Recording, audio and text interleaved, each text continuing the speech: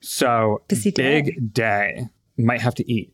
Definitely before the podcast with Nate. I feel like that would be a mistake otherwise. I feel like he often doesn't eat before the podcast and arrives. And gets hangry. Yeah. You can definitely tell when Nate is hangry. Yes. No, it used to be like the Slack chats. He would order lunch in the office, which that was nice. That was a nice tradition. I did that a couple times. But he would get on edge if the food wasn't there. Girls got to eat.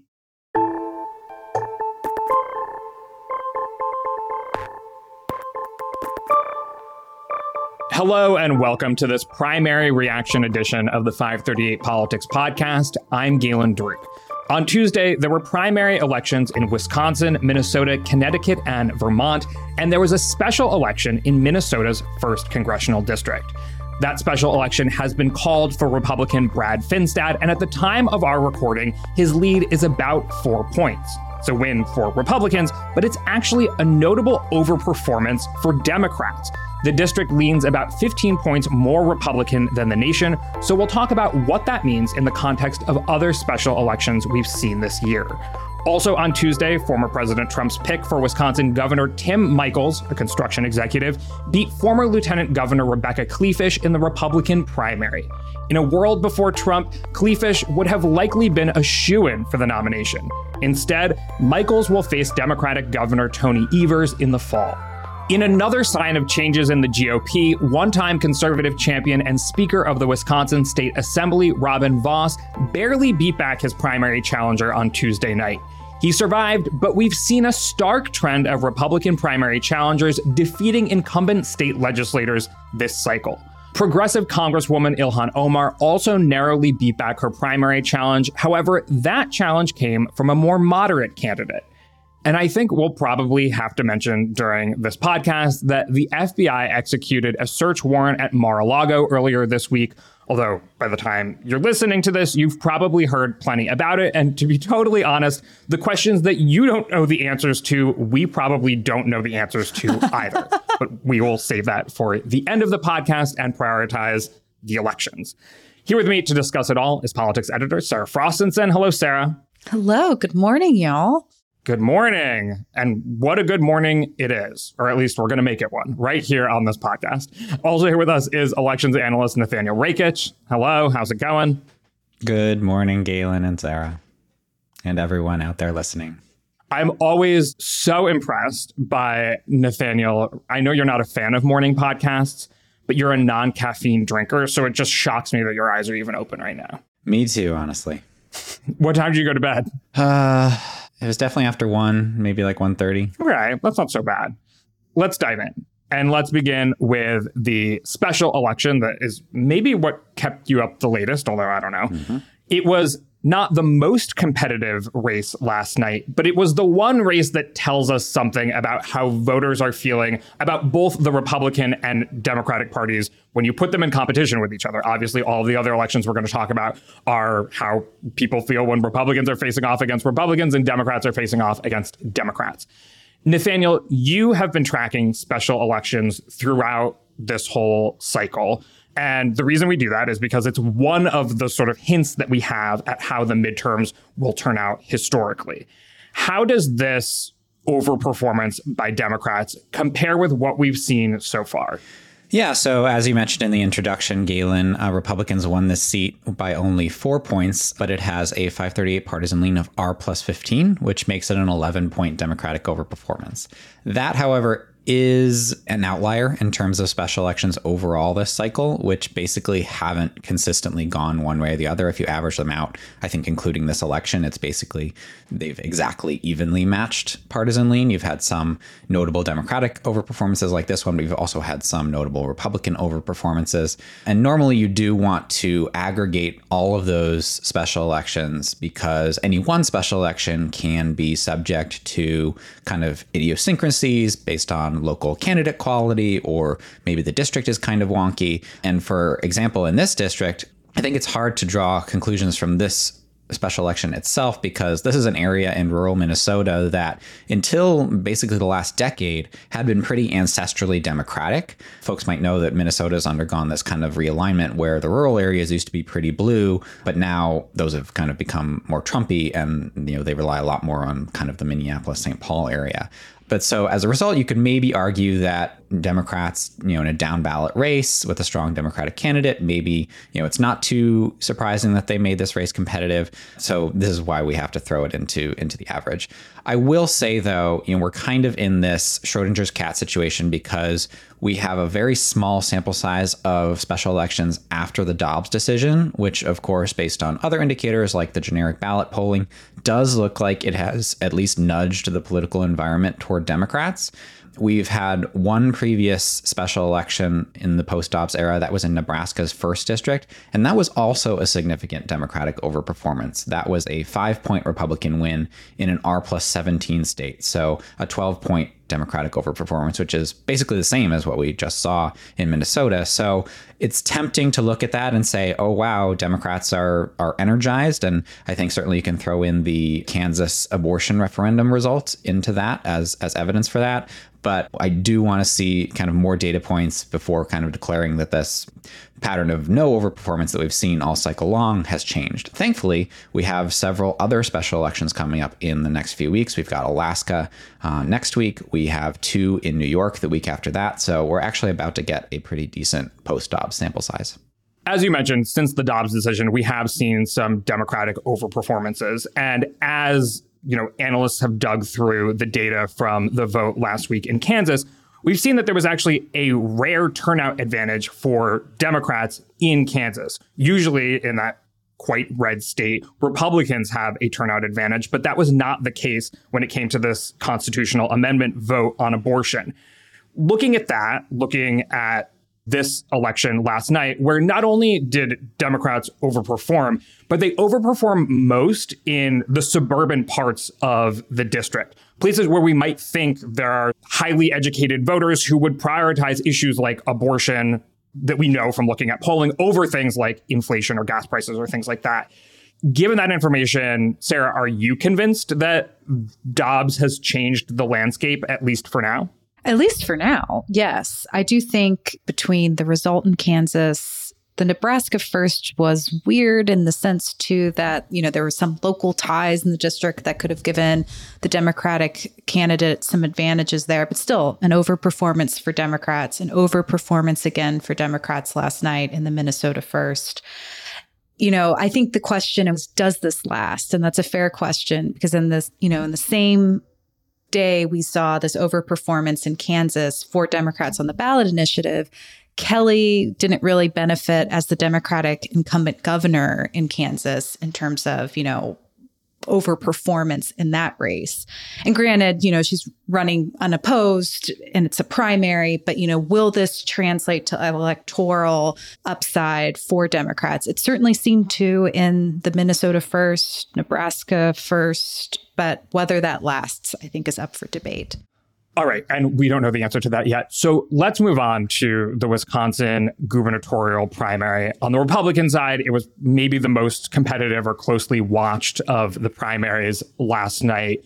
And Tim Michels ultimately won. He was endorsed by former President Trump. Rebecca Kleefisch is the former lieutenant governor. She was lieutenant governor under Scott Walker during some high-pitched debates over Act 10, which regarded public unions in the state. Pretty well-known lieutenant governor. Like I said in the intro, having covered Wisconsin politics myself for 3 years, I would have thought in a different world that Rebecca Kleefisch would have been an absolute shoo-in for the Republican primary for governor in this state. She was endorsed, of course, by former Vice President Mike Pence. She was also endorsed by Senator Ted Cruz. But it was not to be. Looking at how the vote came down across the state, what can we say about why Tim Michels won? I mean, I would point to 2 factors. One is that he poured a ton of his own money into the race.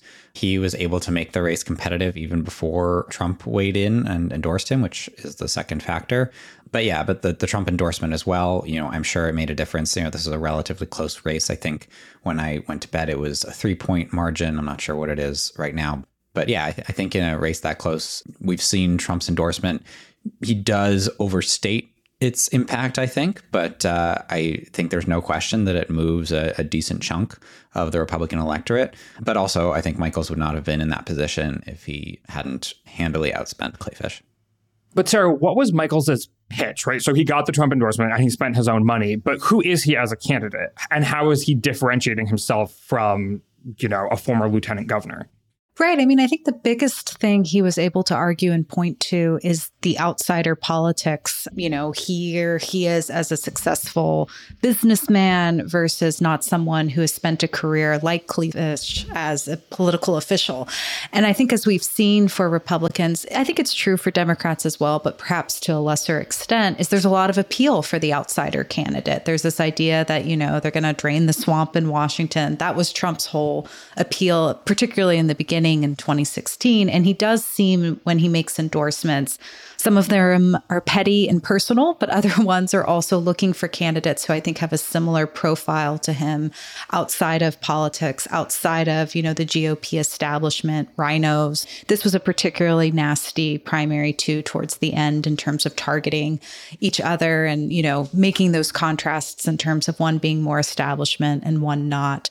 But in terms of the policy positions that they were striking, there wasn't a ton of difference there. I think one of the more notable, interesting differences was that the Trump-endorsed candidate, Michaels, was actually the one who didn't embrace that Biden won the 2020 election, but certainly didn't cast as many doubts on it as Clay Fish, who had, said essentially that it was rigged. And so that was kind of a reversal from what we've seen in previous elections for statewide races where the Trump-endorsed candidate is much more pro the election being rigged and stolen.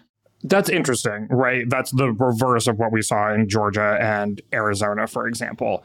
Right. It's the reverse of what we saw in those states. So that, again, though, I don't want to, paint this picture that Michaels has then been out there saying that the election was free and fair. He definitely has said that there is fraud. We just don't know how much, but it has been much more Governor Youngkin position in terms of distancing himself from having to really stake out a claim there. Whereas, right, someone like Kari Lake in Arizona was embracing full allegations of fraud and made those allegations herself for that election in Arizona.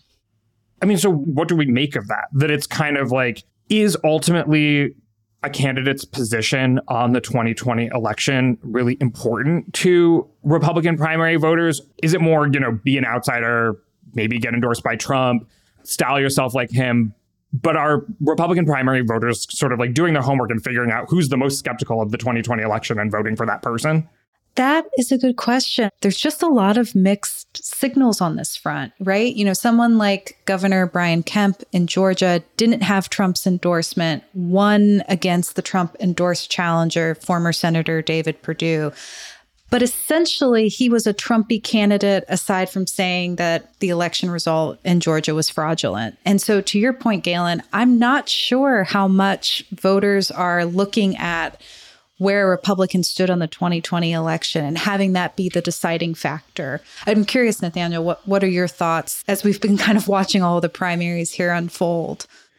Yeah, I mean, Kaylee Rogers and I had an article a few weeks ago about the election deniers who have won primary so far and kind of digging into the numbers. And we found that about half of Republican nominees had either questioned or outright denied the legitimacy of the 2020 election. But of course, that means that, up to half did not. Some of them we didn't find any information. So it's not like half of them were like, yes, Joe Biden is the legitimate president. But it's clear that it's not like a deal breaker, right? That Republicans, it's not like a single issue, party right now, that it's all about the 2020 election. And I mean, that makes sense. Politics is complicated. I'm not sure things have ever been a single issue election. And so they take lots of factors into account, the vibe certainly, but I mean, also I think that being politically well connected still matters. I mean, Clay Fish was able to keep this race close. Incumbents in the for the most part, they haven't maybe been super impressed with their performances. We'll talk about that in a minute, but it's still valuable to be an incumbent in a primary. They're still winning the vast majority of their races. So yeah, I mean, I think it's a combination of factors. I do think that questioning the legitimacy of the 2020 election is a signal that candidates use to voters to demonstrate that they are pro-Trump, which I think that is an issue that's important to the Republican primary base. But beyond that, there are a multitude of other factors. And Nathaniel, in the data that you aggregated across all of the Republican nominees and how they've talked about the 2020 election, you also found that statewide Republican nominees are actually less likely to deny the legitimacy of the 2020 election than House candidates, right? I think that when candidates are running for statewide, this isn't always the case. We do see that Secretary of State nominees and AG nominees and gubernatorial nominees in some states do deny the legitimacy of the 2020 election. But by and large, it's more likely that these House candidates who represent a perhaps more partisan segment of the state are all in on this message. Right, exactly. It could be several factors. As you mentioned, a lot of House districts are just really, really red in ways that few states are. And then you also have the fact that candidates who run for statewide office tend to be more experienced. Maybe that means they are more, establishment flavored. It could also just be luck. And, there have definitely been some races where a pro-democracy candidate has won, where they won with a plurality and the vote was just split among other more pro-Trump candidates. But yeah, Galen, to your point, it's kind of, I want to be nuanced about it, that it's like, obviously, any number of candidates who might prospectively overturn a free and fair election is concerning, and we don't want to minimize that. But it's also true that Republicans are not always nominating those candidates. All right, so let's talk about Republican incumbents on the state legislative level. As the primaries have gone on, we've mostly talked about Congress, gubernatorial races, AG races, and so on. But the Associated Press aggregated some interesting data across state legislative races to see how often Republican incumbents and Democratic incumbents are losing renomination in the state legislature. And, we can talk about this in the context of that very competitive race that Robin Vos, the Assembly Speaker in Wisconsin, faced last night. I mean, he almost lost. It's hard to imagine what conservative means if he is not conservative enough, sort of having been a big cheerleader for Scott Walker and his more conservative policy agenda in the state. What is going on? How much of a trend can we say this is? And how often are incumbents actually failing to get renominated? So the AP actually looked at this question earlier this month, and it was using data from Ballotpedia. They looked from 2012 to 2022 incumbent state legislators who filed for re-election and then were defeated in their primaries. And what they've seen is a huge spike among Republican lawmakers who have sought re-election being defeated. Whereas what we're seeing with Democrats is kind of roughly on par for what you would expect. So the stat that they cited in the article that really stood out to me was, as of August 4th, 27 states had held their legislative primaries or conventions. In those, 110 Republican incumbents and 33 Democrats had been defeated. So the Republican loss rate of 7.1% far exceeded what the Democratic rate was, which was 2.8%. And to put that in context, over the previous decade, Republican incumbents were losing 3.6% on average, whereas this cycle it's 7.1%. So not quite double, but close. What do we chalk that up to? I mean, I think the simplest explanation is probably the right one in this case. There's a lot of churn within the Republican Party. It's, kind of undergoing a change from the Scott Walkers of the world to the Donald Trumps of the world. And a lot of sitting legislators are closer to the Scott Walker types, and they're being challenged by folks who are more Trumpy. And that is what the appetite of the Republican base is right now.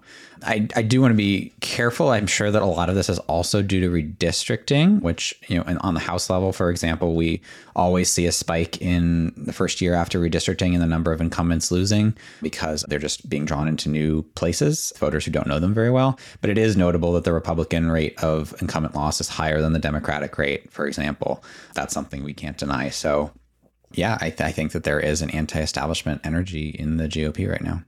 Yeah, no, that's a good point. Because when you look at the data from Ballotpedia, there is a spike in 2012 compared to the other elections that the AP looked at. Though granted, it's not as high as what we're seeing in 2022. Trump has endorsed in some state legislative races. It's only been 25, I believe, per Ballotpedia. So, that's not a huge number. I thought one thing that was interesting in the AP article as they kind of teased out some of the losses was, Republican governors like Kim Reynolds in Iowa. She endorsed primary opponents against 4 state House members who hadn't supported a plan of hers to give taxpayer-funded scholarships to students to attend private schools. So perhaps some of the pettiness we've seen by Trump, you're seeing other statewide leaders enact in their own states. And then I think, as we were talking about with Vos in Wisconsin, there have also been other examples of what we would think of as traditional conservative Republicans not being seen as conservative enough in their districts. There was an example the AP cited of Illinois State Rep David Welter. He had opposed COVID-19 protocols to wear his masks, but he still lost his primary in June to a challenger who said he wasn't conservative enough. Yeah, we really saw a lot of turnover in Idaho. I think 18 incumbent Republican state legislators lost in Idaho. That was sort of the highest rate of any state. I don't know if you guys have any theories or if any Idahoan listeners want to sort of call in and explain what's happening in the state. But do you have thoughts? Yeah, Idaho is a state that has seen a lot of infighting among the Republican Party. It's a one-party state, and that I think always can exacerbate those differences. You saw the sitting lieutenant governor take on the sitting governor in a primary. You saw significant challenges to the attorney general. The long-serving attorney general had served, I think, 5 terms, and he lost. One of the state's Congress people also faced a serious challenge. So I think there's a lot of energy among the kind of grassroots conservative movement in Idaho specifically. And maybe it's a case where somebody like the Governor Brad Little, like he's on TV all the time. He is a well-known quantity. A random state legislator probably doesn't have that same kind of brand, and therefore they may not be as secure and have not had as strong of an incumbent advantage. Right. But it's interesting, though, that because these are state legislature races, a narrative coming out of Idaho was, okay, Little survived because he handily beat his primary opponent who had Trump's endorsement. I believe that was either the same night as Georgia or like the same couple weeks span. So it was kind of like, oh, Trump's endorsements, what are they worth? And then here we are, right, at the state level, 30% of those who sought re-election lost. And that kind of flies under the radar because it doesn't happen at the statewide level. And so we don't necessarily pay as much attention to these smaller races where the same kind of upheavals are happening on a much larger scale. Yeah, I think this is a really enlightening article from the AP. I'm glad they did it. Yeah, I thought it was fantastic. So we're talking about this as establishment versus anti-establishment, Trumpy versus, again, more establishment. These are all kind of abstract terms a little bit. In real policy terms, are there clear differences between the sort of ascendant parts of the Republican Party and the descendant parts of the Republican Party? Is it just degree of feeling about something on, COVID restrictions or the election or what have you? Or is there truly a more populist strain? Like, these are people who are fine with increasing the social safety net and are anti-free trade, perhaps, or what have you. Okay, so famously in Wisconsin, Robin Vos was speaker during the Act 10 fights. The Act 10 fights were fights ultimately about unions, public unions. Would today's ascendant anti-establishment Republicans be quite as anti-union, for example? Are we seeing clear policy changes as we see this churn happen? So this was a point Meredith Conroy, contributor to 538, made on the live blog last night that I thought was particularly sharp, is that if you had to kind of narrow down a characteristic for the new GOP, it's this idea that they're post-policy. So, for instance, what was it? In 2020, there was no Republican platform that was issued in terms of like, here's what the party stands for. And it has become a lot more about positioning where different Republicans stand on cultural issues, but not necessarily having a policy prescription that comes out of that. And I think that has been, this isn't something we see taking over the entire party yet, but I do think it is increasingly a trend we see, a social media first kind of approach to politics. Wait, is that true? I don't know. I feel like that's like a common argument, but when you actually, there are policies associated with a lot of these beliefs. There are clear Trump policies on COVID. There are clear Trump policies on immigration. There are clear Trump policies on trade and the economy. Like, I think it's easy to say like, oh, they're talking about cultural issues and it's like fanning the flames of our division. But I think there is a lot of policy there. I mean, it might not be policy that Democrats like, but I'm hesitant to buy into that argument. It's policy, though, that negates other policy, if that makes sense. It becomes America first. What does that mean? Well, it means like, we're going to only do trade agreements that benefit us. And it's not like an actual, here's what we're going to do kind of policy. I think it's more of a message. Maybe the policy follows afterwards, but it's a message first policy, if that makes sense, versus kind of thinking through cohesively how they're going to build a platform or strategy around XYZ issue. And look, it's working. I'm not necessarily saying that that's a bad thing for Republicans. It clearly holds a lot of appeal, but it is a move away from like, what is Republicans' stance on something like immigration other than all illegal immigration is bad? Let's close the loopholes. Like, it doesn't get more specific than that. Nathaniel, what do you think? I don't know. I think it's a good question. I think in many ways, we still have to wait and see, right? I mean, it'll be interesting to see how, if at all, Idaho policy changes in 2023.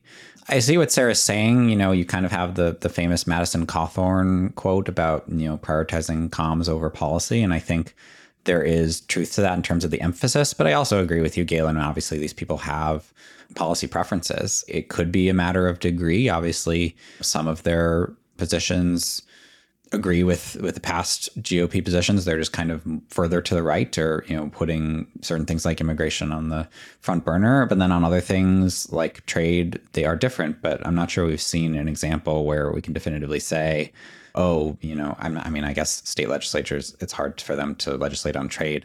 But yeah, I'm not really sure.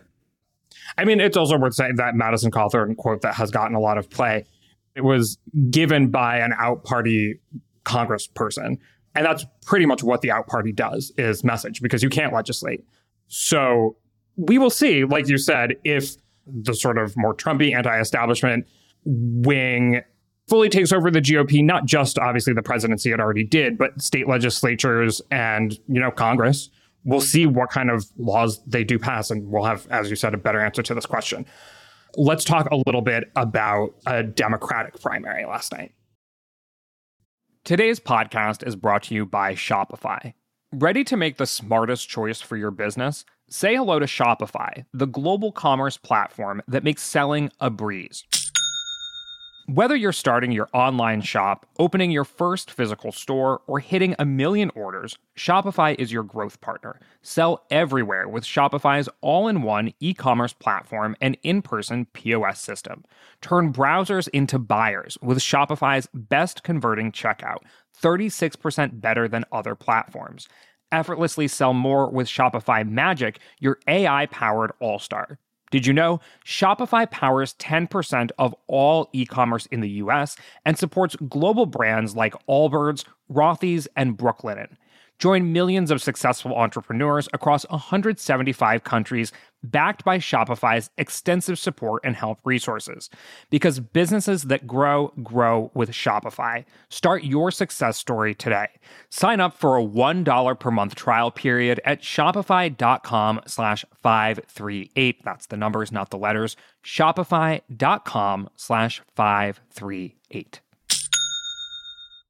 Hey, I'm Andy Mitchell, a New York Times bestselling author. And I'm Sabrina Kohlberg, a morning television producer. We're moms of toddlers and best friends of 20 years. And we both love to talk about being parents, yes, but also pop culture. So we're combining our two interests by talking to celebrities, writers, and fellow scholars of TV and movies. Cinema, really. About what we all can learn from the fictional moms we love to watch. From ABC Audio and Good Morning America, Pop Culture Moms is out now wherever you listen to podcasts.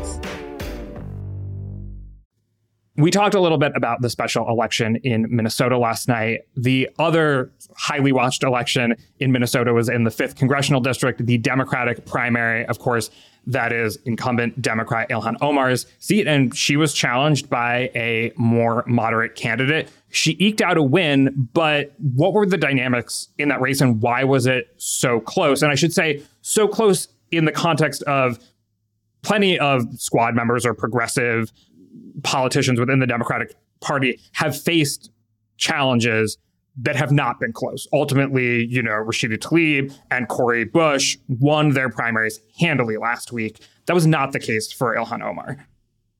Yeah, she won only 50% to 48%, which I think surprised a lot of folks. I'm sure Omar among them.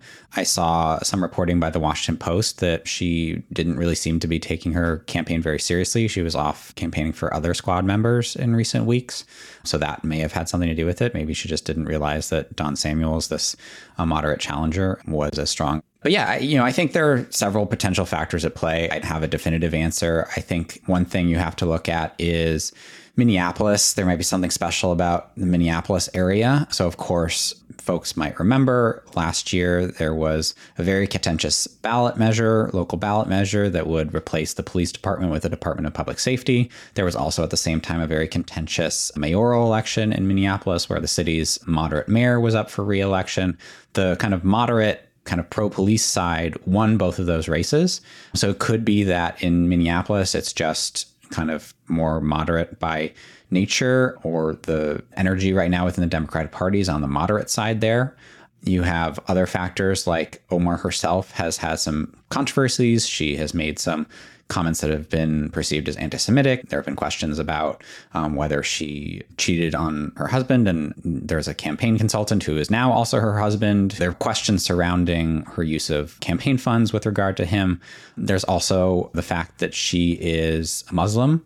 I think it's notable that she and Tlaib have probably drawn the strongest primary challenges, and they're both Muslim members of Congress, whereas AOC and Ayanna Pressley, for example, are both going completely uncontested this year.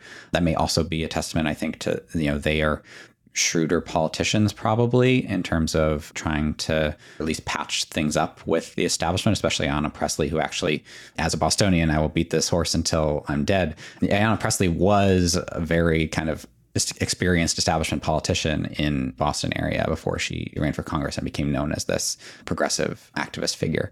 So lots of potential reasons, I think. Certainly Omar has to be waking up this morning, realizing that she is in potential danger, in 2024, for example. I would assume she'll take a challenge more seriously. Again, it's always better to be an incumbent, I think, than to not be an incumbent in primaries. But yeah, she came close to an upset last night. Of course, this was not an open race. Ilhan Omar is the incumbent there. And as we mentioned, when you look at open races on the Republican side, we have seen that more anti-establishment or further right candidates have had more success this cycle. On the Democratic side, when we look at open races, what trend do we see? Well, at least for last night, it was interesting in that both in Vermont and in Wisconsin, the Senate race, Vermont, the at-large congressional race, you did have the progressive candidate win. And in Wisconsin, Mandela Barnes essentially cleared the field. His opponents dropped out. They endorsed him. So we knew going in that he was the presumptive nominee. It was a little bit more competitive in Vermont, particularly earlier this year. But by the end, polls were suggesting that the state Senate president pro tempore, Becca Balint, was in the lead. She defeated Lieutenant Governor Molly Gray pretty handily, and Vermont will send the first woman in its history to Congress, making it the last state to do so. Yeah, I think that it's a lot more of a mixed picture / maybe still tilting toward the moderate side. for Democrats than it is for Republicans. We've had this discussion on the podcast before, but think that it's clear that in most cases, when there's been an open seat on the Republican side, they go for the farther right candidate. But for Democrats, you can find some examples of progressives winning. I'm thinking of Summer Lee in Pittsburgh, but then you can also find examples of moderates winning, especially I think in like Black opportunity seats. This is a big part of why Joe Biden won in 2020, right? Is that the Black community remains fairly progressive, skeptical. Yeah, I think, looking back at Omar's race too, one thing we haven't seen a lot of success among Democrats is the more establishment candidate taking on the progressive candidate who's now in Congress. It's normally the reverse where you see success. And even still, not necessarily a ton of success. It's still really hard for progressive challengers to take down establishment incumbents.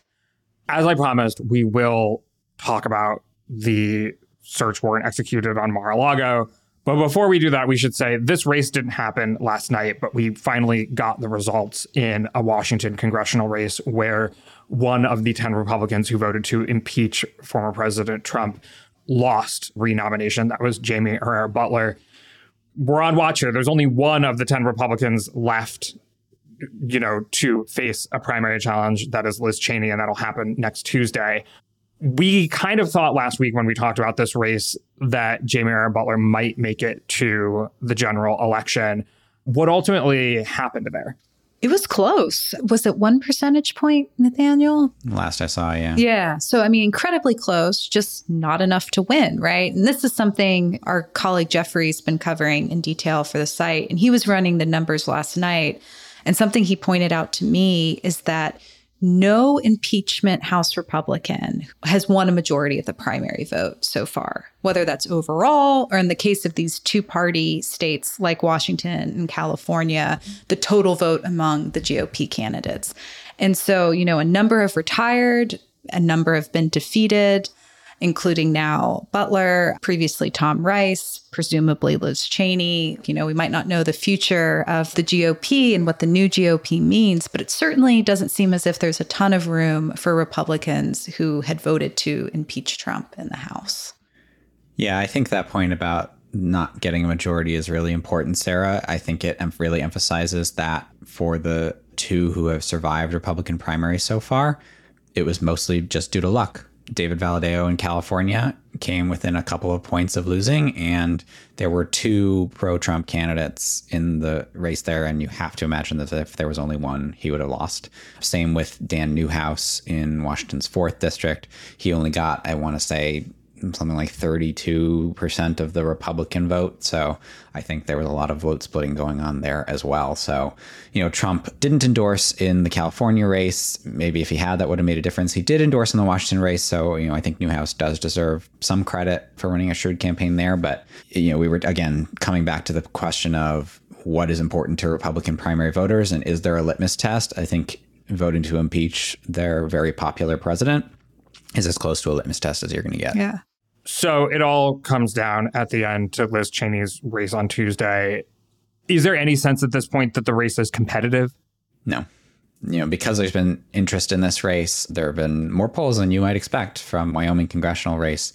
And they've been like, she's down 20 points, she's down 30 points. I would be shocked if she does not lose. Yeah. And it's true that primary polls aren't great. They often can be off, but the fact that so many are pointing in the same direction, maybe it's not a 20-point defeat, but it certainly does not look good for Cheney. And I think, this article has been written multiple times in the past few weeks that Cheney is, at this point, it doesn't seem like she's running to win. She's more running to make a point, which she's been making since January 6th, which is that Trump is dangerous and anti-democratic. And so we will see what she does with that message post this primary election. I hear Andrew Yang started a new party, so who knows? I heard something similar. All right, let's end with the search warrant at Mar-a-Lago. Regular caveats, we are not attorneys and we don't work for the Department of Justice, so we maybe can't answer your questions about why exactly this was done, although Trump might be able to, since presumably he saw the search warrant. Where does this leave us? What things do we know? Or at the very least, what questions do we have that we need answered before we can start to say what this means for politics? What did the Justice Department know and when did they know it? No, this is obviously a huge escalation in terms of going in and investigating a former president. We've known that there is an investigation in the background, but going in to his home, he was not home at the time, but with a warrant to search the premises, to look for materials. It stems back to early reports from this year that said that the Trump administration did not necessarily properly handle classified materials. And this is something that the National Archives has been looking into. We do not know what it is that they think is potentially missing. Presumably, reporting suggests that for a judge to grant a search warrant in this case, it needed to have been pretty compelling for the reason to do it, to take this kind of measure, which is a serious one to do against a former president, particularly a former president who is potentially seeking re-election again. And that muddies the waters there, bolsters claims around this is a political witch hunt that Trump has already lobbied, will continue to lobby. But the reality is we don't know at this point what the Justice Department is looking for. We have seen reporting that suggests that this does not have to do with January 6th. So that is a separate investigation at this point. There's a number of investigation threads bubbling out there. It doesn't look good for Trump, but I think we've all seen this episode before, right? So it is kind of this open question of what evidence do they have? Is it a smoking gun? Is there a gun? We don't know. Yeah, I'm just left with questions. What are those questions, Nathaniel? Basically, what happens from here? How does the story unfold? And, I think it seems incredibly stupid to say, but that is the main variable here. You mean to say you want to know what happens next? Right. But it's what is this about? How serious is serious? Does he get indicted? What kind of effect does that have politically? We're a politics podcast. We've, studied this empirically. Being under scandal is a bad thing. And Trump is already under multiple scandals, of course, but I think that it does kick it up a notch when you get indicted. But also, he is Trump and he has shown a resiliency and a loyalty among his voters that other politicians have not enjoyed. And therefore, will this matter, or will it potentially energize his supporters? Will it move up his timeline to announce his comeback campaign, I guess you'd call it? Does it happen before the midterms? Does it happen after the midterms? Does it affect 2022 or 2024 more? Those are the questions, Galen. You asked, and I have them. We do track scandals here at 538 to see their impact on elections. And we have a scandal box that we check in the model for when one of the candidates is facing a scandal, and that affects their odds of winning the race. In all of that data that we've aggregated, do we have any examples of candidates who have been indicted for a felony or something else while they've been running for office? And what happened? Yeah, they definitely have been. Most of those people end up resigning. Trump he doesn't have a job right now that he can resign from. And frankly, I think even if he were president, I don't think he would based on his kind of temperament. But that's a good question, Galen. Maybe that's an article to do. I should say that it's probably entirely not necessarily true that Trump is unaffected by the scandals. You could imagine that if Trump were Trump, but had none of these scandals associated with him, which maybe they're too closely entwined for that to be the case, but you could imagine that he would be more popular. That doesn't seem too far-fetched. But the question, I think, is more whether the effects of his scandals are completely baked into his support, and whether, if he does get indicted, for example, whether that will be an additional blow, or whether it's just people have made up their mind, and the people who think Trump is corrupt already think that and aren't going to vote for him, and the people who will defend him forever were going to defend him through this too. All right. Well, as you asked, Nathaniel, what happens next? We don't yet know, but we'll get there. Thank you so much for joining me today and chatting on this morning podcast after a late night, Nathaniel and Sarah. Thanks, y'all. Thanks, Galen. My name is Galen Druk. Nash Consing is on video editing. Chadwick Matlin is our editorial director, and Emily Vanesky is our intern and also on audio editing today. You can get in touch by emailing us at podcasts@538.com. You can also, of course, tweet at us with any questions or comments. If you're a fan of the show, leave us a rating or a review in the Apple Podcast Store, or tell someone about us. Thanks for listening, and we will see you soon.